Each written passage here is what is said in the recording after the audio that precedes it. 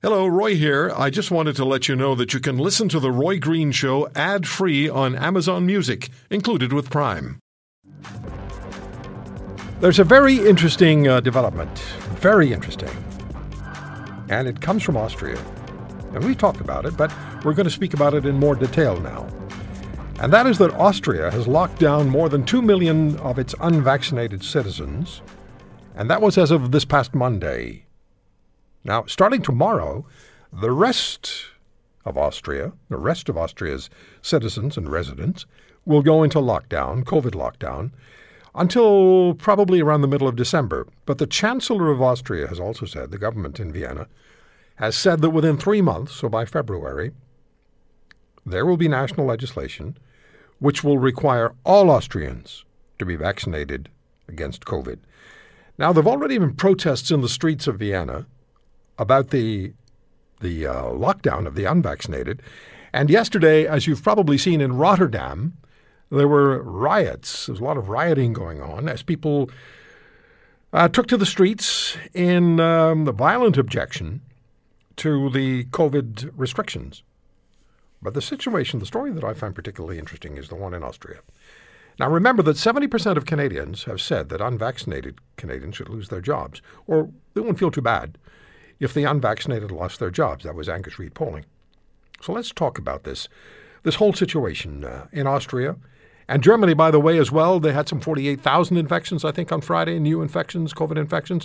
So they're talking about lockdowns. They're talking about restrictions as far as getting out to public places is concerned, particularly for the unvaccinated. Dr. Rebecca Wiesmeck-Kammerlander joins us. She's a lecturer in German and European Studies at King's College in London. She's also Austrian. Dr. Wiesmeck-Kammerlander, thank you very much for the time. How are you? Thank you for having me. I'm perfectly fine, thank you. It's just a really interesting topic, yeah. It is. And I find, for some reason, I find it almost compulsory these days to ask people how they are. I never did that before, but I do now. Yeah, it is important. I think it is. I mean, I live in the UK, so things are a little bit easier for me here than they would have been back home, I guess. Yeah. So as you look at the situation in your homeland of Austria, why the decision to lock down more than 2 million Austrians who are unvaccinated rather, at this particular time? What do you think caused it, and what do you make of the response, the reaction by the national population? I think it's, numbers are soaring, and we have the by far worst vaccination rate of Western Europe. So we are obviously the people who are in the most need of actually changing things around. And I think there are a number of factors that play into that. For one thing, we are, of course, trying to hike up the vaccination rates and all kinds of different measures like incentivizing people to do so, trying to get information out and convincing people with facts and figures to get vaccinated has obviously not worked as well as we would have liked. And I think not locking down that particular part of the population is driving them, of course, to get vaccinated, and numbers have picked up a bit after that. So I think that's one point. And I also think Austria, of course, and this is something that I do in my research as well, is very aware of its branding. And we've had a huge damage to our national image, being the starting point, really, of the pandemic in Europe with Ischgl, the ski resorts there. So I think it's really important as well to be reactive here real quick and to be at the forefront of new measures and get some positive feedback from the European community for that, I reckon.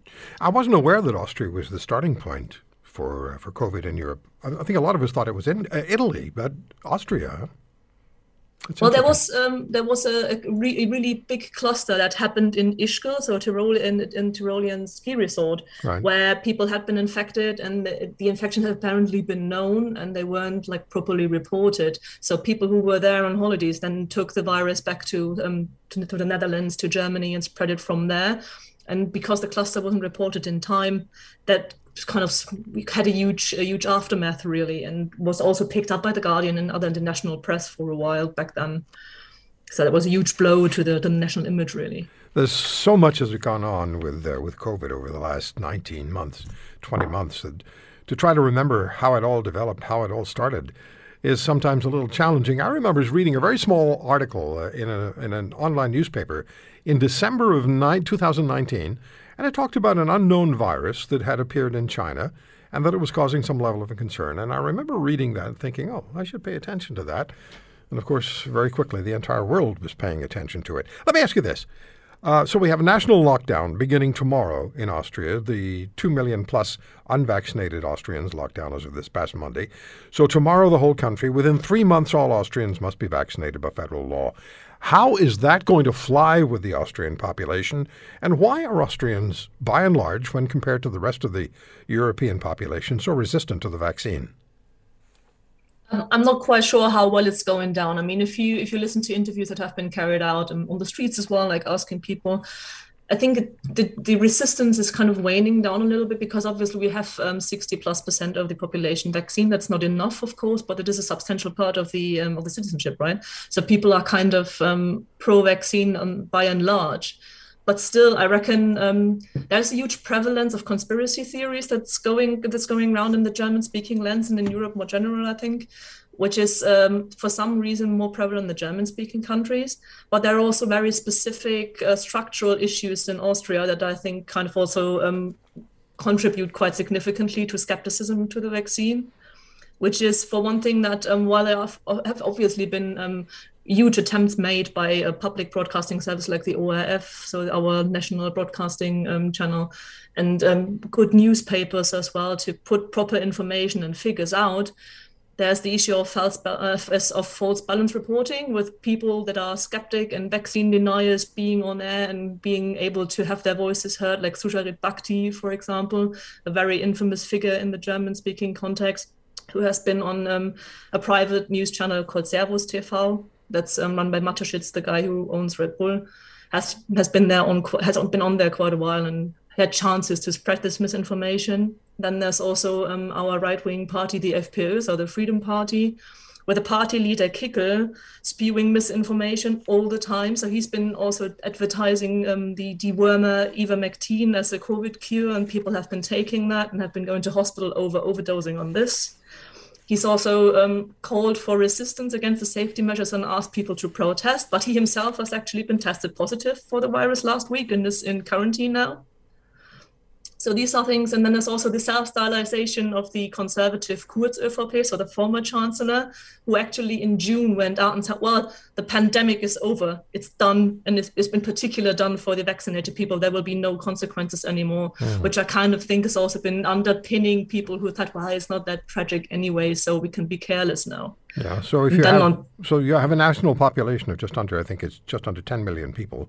Yeah, exactly. It's not Austria, huge, right? So it's just under 10 million, but you've had over 2 million who've been locked down as of this past Monday. The rest are going to be locked down as of tomorrow, and you're not expecting this to go over very well. Are you expecting it to be reasonably peaceful, or something a little less than peaceful?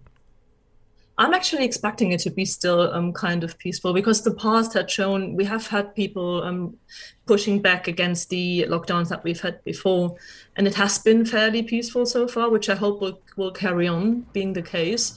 I don't see that there would be huge uprisings as we've seen in the Netherlands, simply because there is no precedent for that in Austria. But of course, you can never be really sure about that, so it's hard to predict the future, really.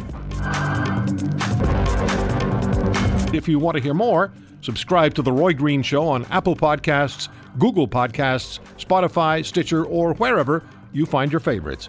And if you like what you hear, leave us a review and tell a friend. I'm Roy Green.